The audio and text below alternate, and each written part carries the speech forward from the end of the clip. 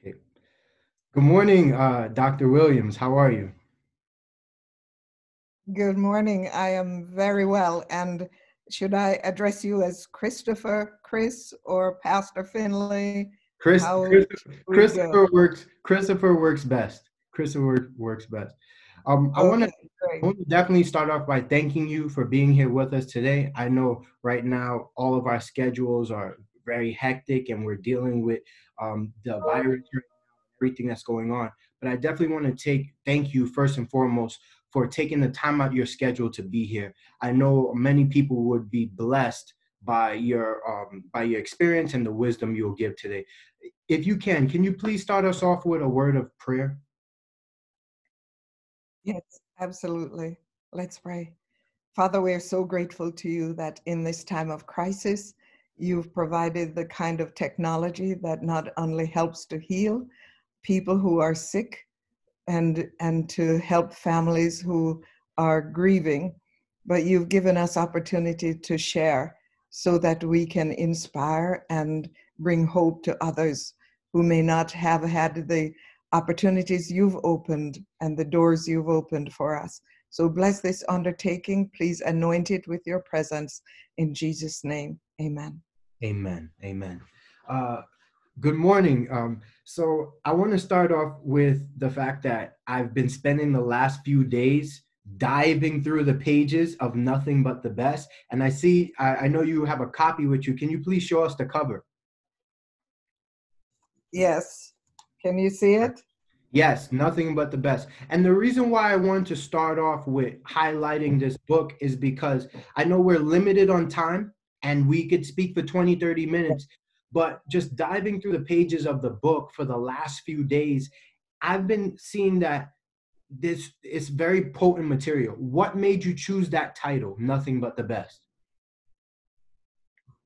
I actually am not good at choosing titles for books. Usually publishers choose my titles, but on this occasion, I remember that I am almost every one of my classes, I start by telling my students, I'm really not interested in teaching and preparing good preachers. We have enough good preachers in our denomination and in the world.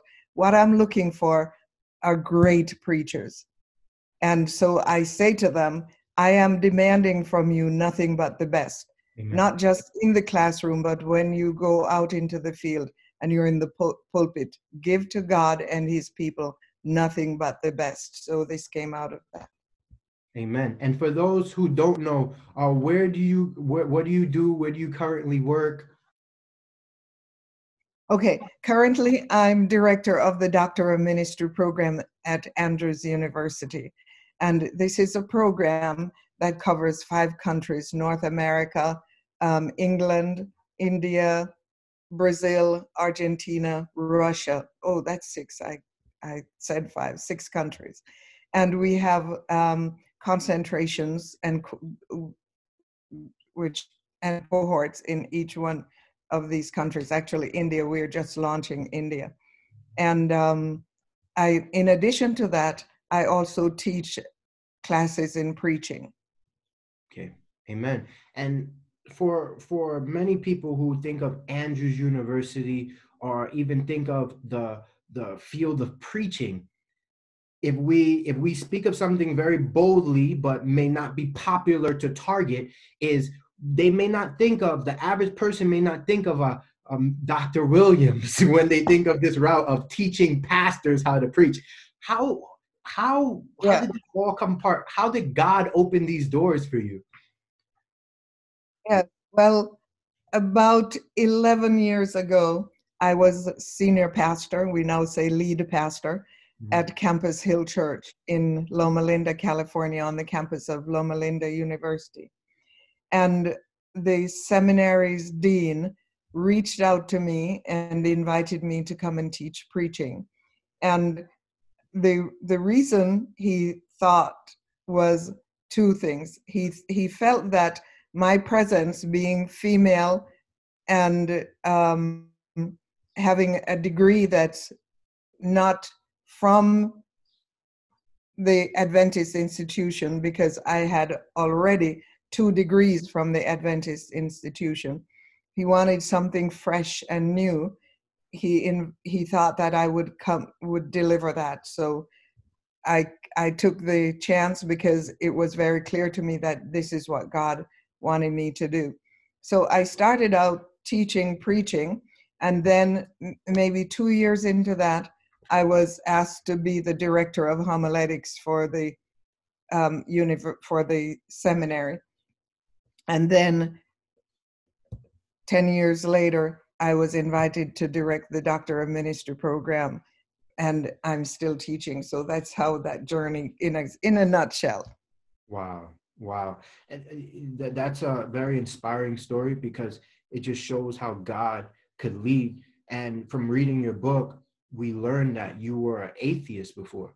And so to go from, Oh, yes, yes. Mhm. So to go from being an atheist I, to now teaching homiletics, it's, yes, yes. I would say that I spent nearly half of my life not believing in God, actually denying the existence of God. And so it was a miraculous intervention, divine intervention. No human being could have convinced me otherwise. So God had to do it himself.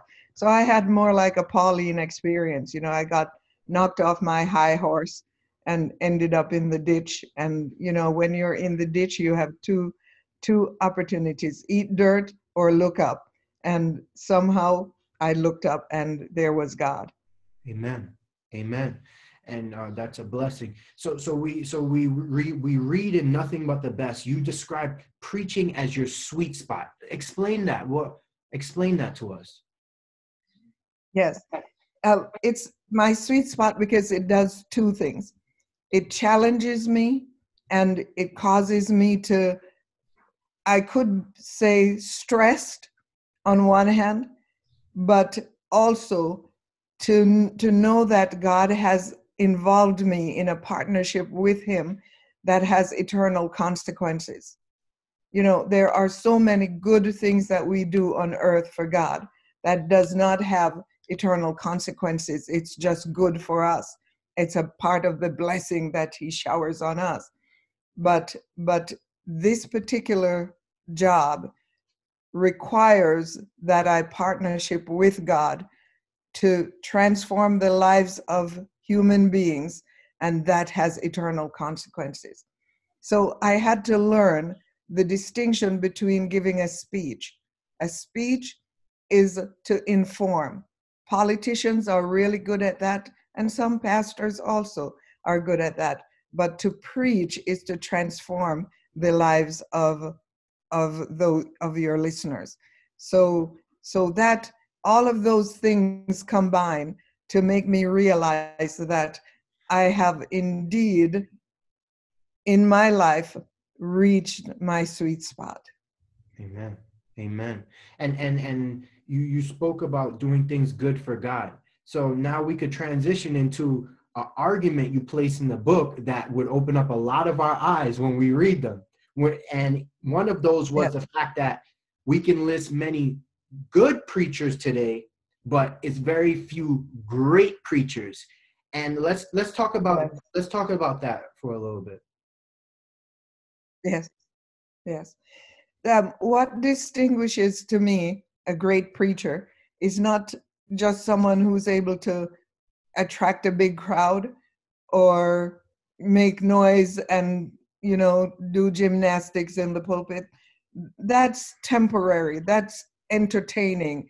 And because there's so much of that good kind of preaching, people at the end of the sermon, they will say, I enjoyed that sermon.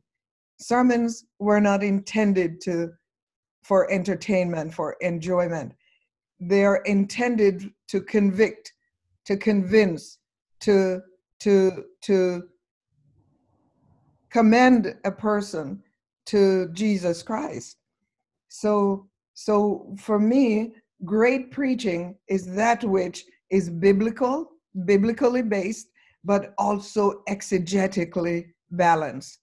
You see, many of the sermons that we're hearing today that are good, that are entertaining, that you get a laugh, you get a cry, you get, your emotions moved, and that's great. But there has to be the intellectual balance. Sermons that are great also do use exegesis, because people are taught, conditioned, programmed to read the scripture. Notice what I said, to read the scripture. Read the scripture in 1 year. Read the scripture from a woman's perspective. Read the scripture from a man's perspective. But we're not taught how to study the scripture. And with all of the increase of knowledge, the ability to access the languages, the biblical languages, to understand what the words are, anyone can do Bible study and understand the background of the words that are being used. Let me give you a quick, for instance. I'm preparing my sermon for a Sabbath, and it's on Acts 27 and 28, the Euraquilo storm, the storm that was that shipwrecked the Apostle Paul and passengers on their way to Rome. And in one place, the apostle said, you're not going to lose your life because God has told me so, in chapter 27. And as I read that, I wondered why God would give him such a promise when most of the people on the ship were pagans and had not yet given their lives to Christ. So I went back and looked at the Greek. I read it in the Greek. And what I realized was that Paul said to them, you are not going to lose your breath, not your eternal life, but your breath or spirit.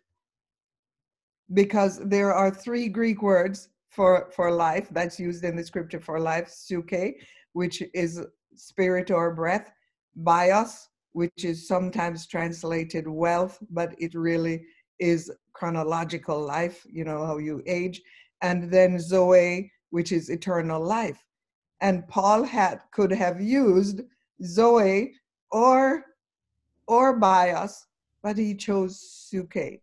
You pagans, you're not going to lose your breath because God's not done with you yet. That's amazing. That's amazing. That's amazing. And I like that. Like, it's kind of like a piece when you're working on a sermon and you're being filled. And I don't know if you ever experienced this, but you go up there to preach and you're so scared and you're begging God for his help. And then you start preaching, and then like a minute or two in, the whole room stops. And then you're speaking, your mouth is moving, but your brain is talking to God. And you're talking to God, God, help me. And then you realize, but my mouth is moving. My mouth is moving, but I'm praying right now. And you're like, wow, that's amazing. And then you say something, and while you're saying it, you're saying, where did that come from? Where did I get that? Exactly. But this is why preaching is my sweet spot. One of the reasons that God keeps his promise. He said, whatever you put in your mind, the Spirit will bring it back to you on the occasion when it's needed. You might not know this is needed, but the Spirit will bring it back to your mind. And those moments that we have in the pulpit where we think, wow, I don't know where that's coming from. I'm just talking about God. It's because you've studied consistently, and you may have put something in your mind that you didn't even mark as important, but the Spirit knows that in this particular moment, there is that person sitting in the pew that needs to hear it this way, and he brings it back. I know people who say, well, I don't have to go to school to learn to preach because I'm gifted and all this kind of thing. And I say, look, Jesus not only went to school himself, he had 3.5 years, which is how long a master of divinity generally is. He took 3.5 years to teach his disciples how to preach and how to pastor. So I don't think people should just say, well, I'm gifted and God is blessing me and the Spirit is with me. That's not the model that Jesus left. Amen. Amen. So you made a good point about like just studying and going in and learning. When it comes to going from better to best, what are some of the study habits that has helped you over the last 5-10 years that has helped you grow when it came to your craft? I would say that I'm an avid learner. I'm constantly seeking knowledge. When I was first converted, I spent maybe a year and a half studying 2 words in scripture, understanding and knowledge, because I wanted to know, I wanted to understand. And it has thrown me on a journey that never ends. I'm constantly. So this is what I do. I read extensively. I read books about biblical books. I read biographies of authors, Christian authors. I dive into the writings of Ellen White, which I've learned so much from, and there are just so many. But reading and studying the scripture, and I study the scripture with 2 things by my side: a commentary, which I look at after I've been given the ideas, and a dictionary, because words change, the meaning of words change over time. So I need to know what's the contemporary use of this particular word. Mm-hmm. And I start my day between 4 and 5 in the mornings, because that's my prayer time. Because by 6:30, I'm getting emails, phone calls, all these kinds of things. So, but I need my time with God, because I don't want to operate on fumes. And the other thing that really helps me is that because I'm a pastor and every Sabbath I have to work, present a sermon, make sure members are being cared for, I spend Sabbath afternoons when I'm not traveling watching someone else preach to me so that I can commit my life to the Lord, and listening to songs from around the world, Christian songs from around the world. Amen. Amen. So we spoke about the study. We spoke about your journey. Now let's bring it to modern day. How do you Yes. and how do we preach in this time of crisis? Yes. So you said, let's bring it to modern day, like I'm from the ancient of days, right? No.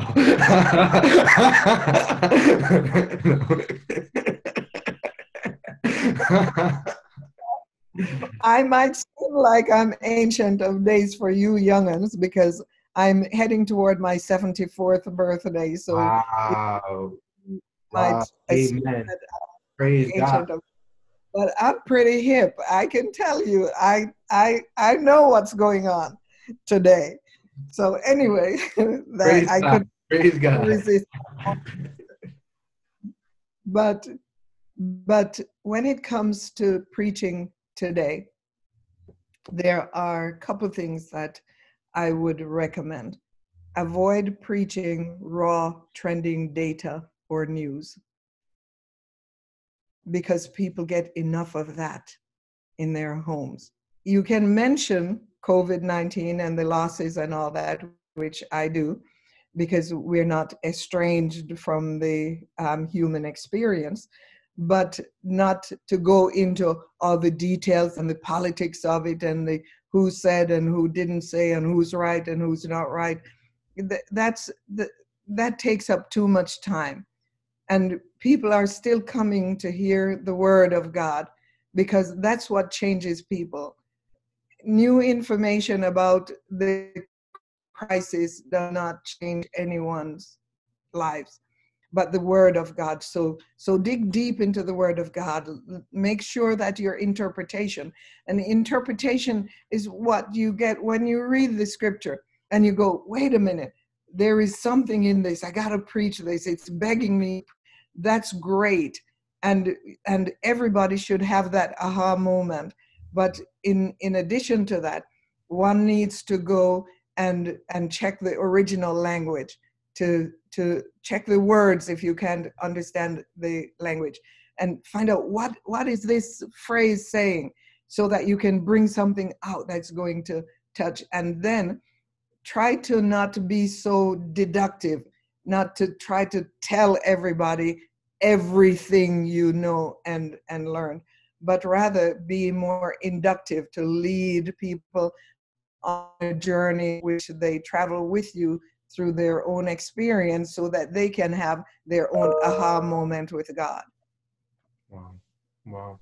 No, that while you're talking, you have to understand I'm conducting the interview, but I'm absorbing right now. Yeah. So when it comes to, so we talk about the modern day, we talk about the present time of not using so much news. So in relation to those sermons, what's the importance of still keeping it Christ-centered? Well, every sermon must be Christ-centered, again, because it is Christ who changes lives, who transforms people. So if we're not reminding them of their position with him, or their relationship with him, then we're missing mark. Because anybody can turn on the radio or television and hear the latest news, but not everyone is hearing the biblical truth. For example, in the book of Revelation, and since I'm a preacher, the best way is to, in the book of Revelation, it's a passage, you have lost your first love. Over and over again, people have been preaching that it's my feelings that I first had when I met Christ. And that puts a pressure on people whose feelings are not that way 10 years or 20 years later, because as a human being, we know that love changes over time. As we grow and change and learn, what we consider to be love, which normally we put as feelings, when love in the Bible is a principle that sometimes is expressed in feelings. So there are people growing up in the church not feeling excited like they did when they first met Christ, and they cried and they poured out and they gave their lives to the Lord, but they still love. So it can't be the fickle feelings of humanity that is the first love that we've lost. But on further study, we see that even in Revelation 1, I think verse 18, it says that Jesus is the first love, the firstborn, this throughout the Bible, especially the New Testament, he's always been called the first. Therefore, in Revelation, where it says you've lost your first love, it's not talking about how I first felt about Jesus. It's talking about my relationship with him. If you've lost your first love, it means that you've lost Jesus Christ, or the connection that you had with him. And that takes the pressure off of feeling like it's me, and then it deepens to where there really is a disconnection. So I think preaching requires the balance of interpretation and exegesis, and the exegesis will help one to be more Christ-centered than not. Mm-hmm. That's amazing. And so I want to ask around two more questions, and I want to focus a little on the book, and then we come to a close. How has your relationship with Christ grown through preaching? Yes. Well, it's like this. When I first encountered him, I was using drugs, being promiscuous, lying like a sailor, cursing worse than a sailor, and living in the most inappropriate way. So I was accomplishing professional things, But my personal life, I was constantly thinking of ways in which I could commit suicide without leaving my son devastated by it. And that's the only reason I tried suicide 3 times. Not because I wanted to die, but because the pain and the anguish of knowing that what the public is seeing is just a facade, that there's a real broken person behind it, was more than I could bear. And Christ came into my life in one of those desperate moments and saved me. I that that that feeling that I had back then, it was so unique and so potent and so powerful. You know, I used to sit at my window and look up into heaven because no human gave me this information. It was between me and God. And I would talk to him, and I would be scared to call him Jesus Christ. I would say, "Hey, JC, it's Hyveth Williams, and I live at," and I'd give my address, "and here's what I want to tell you today." That was the kind of relationship that I had. And then a year or two later, and I used to hear his voice in many ways, in many things. But a year or two later, I found myself, and at that time, I read the Bible by myself from Genesis to Revelation. I read the entire scripture, couldn't pronounce some of the words, and my lack of knowledge created some barriers to my knowing Christ, but he kept me going because I wanted to know. And then I got into the Adventist church, and I began to learn scripture from the Sabbath school lessons, from being in church and so forth. And then I hungered for more.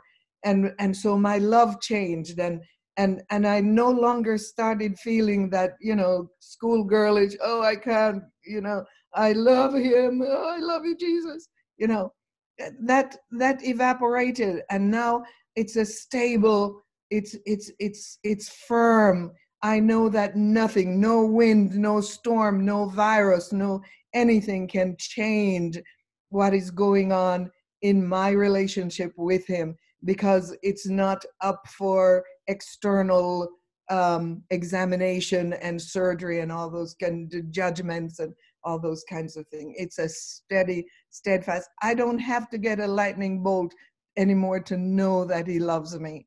I know. And so Amen. that's how it changed. Amen. Amen. Amen. Um, wow. Wow. That's a blessing from God. That's wow. Um, it's hard to, when you give a testimony, and when somebody gives a testimony to you and you have to internalize it, it's hard to just continue. Like, you have to process that.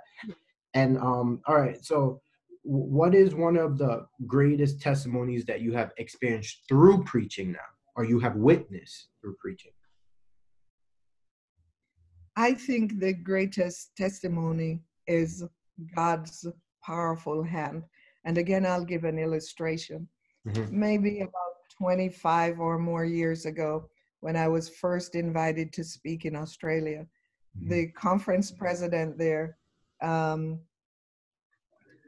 decided that he wanted to introduce women in ministry to his conference, because he was planning to hire some women. But he knew the pushback that he would get, so he decided to throw me to the wolves. And so he invited me to speak. And he scheduled a series of appointments in different churches in different parts of his conference, ending in a big meeting where he had hoped like about 8,000 people would show up, and just about that many showed up in this big civic center. And I would preach on that Sabbath on those things. So some of the churches and some of the members decided that they didn't want to hear a woman preach, and they made it very clear that they did not want. And both the conference president and myself were concerned that not too many people, they had rented out this huge venue, and they thought, this is not going to work. Not many people are going to show up for that Sabbath event. But I went and I preached my heart out every night. Sometimes few people, sometimes few looky-loos, sometimes those who really want to hear, see if I had something to say. And I spent a week just preaching every night until Sabbath morning. And Sabbath morning came and the people came. And it was amazing. It was incredible. That was the first time I had ever spoken to such a large crowd. And when I made the appeal, young people came forward, and I still get notes from and emails from some of them that said that Sabbath changed my life.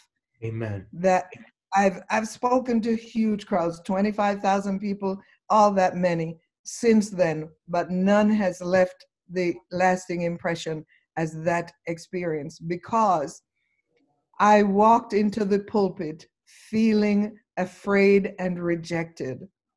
I thought, my church will never accept me. And then my church showed up.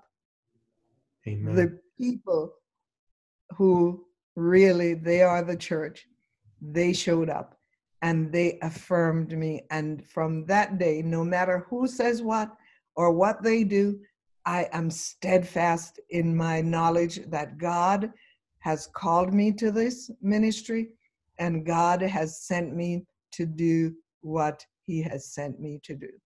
Amen. Amen. So now I want to, if I could, I would speak to you for 5 more hours. I want to be respectful of your time, and I pray that we could do this again. But before we close, could you show the title of your book, the cover of your book, one more time? And I wanted to give a personal testimony. I am currently reading this book. I'm a junior theology student, and I will say that this is one of the best books I've read on preaching thus far. I read books on preaching. I love preaching. I love the art of preaching, but I can tell by the grace of God and by the glory of God, you put time into the book. Not only did you make powerful points, like every page is potent, but you back it by scripture. So after you read through the pages, you'll see small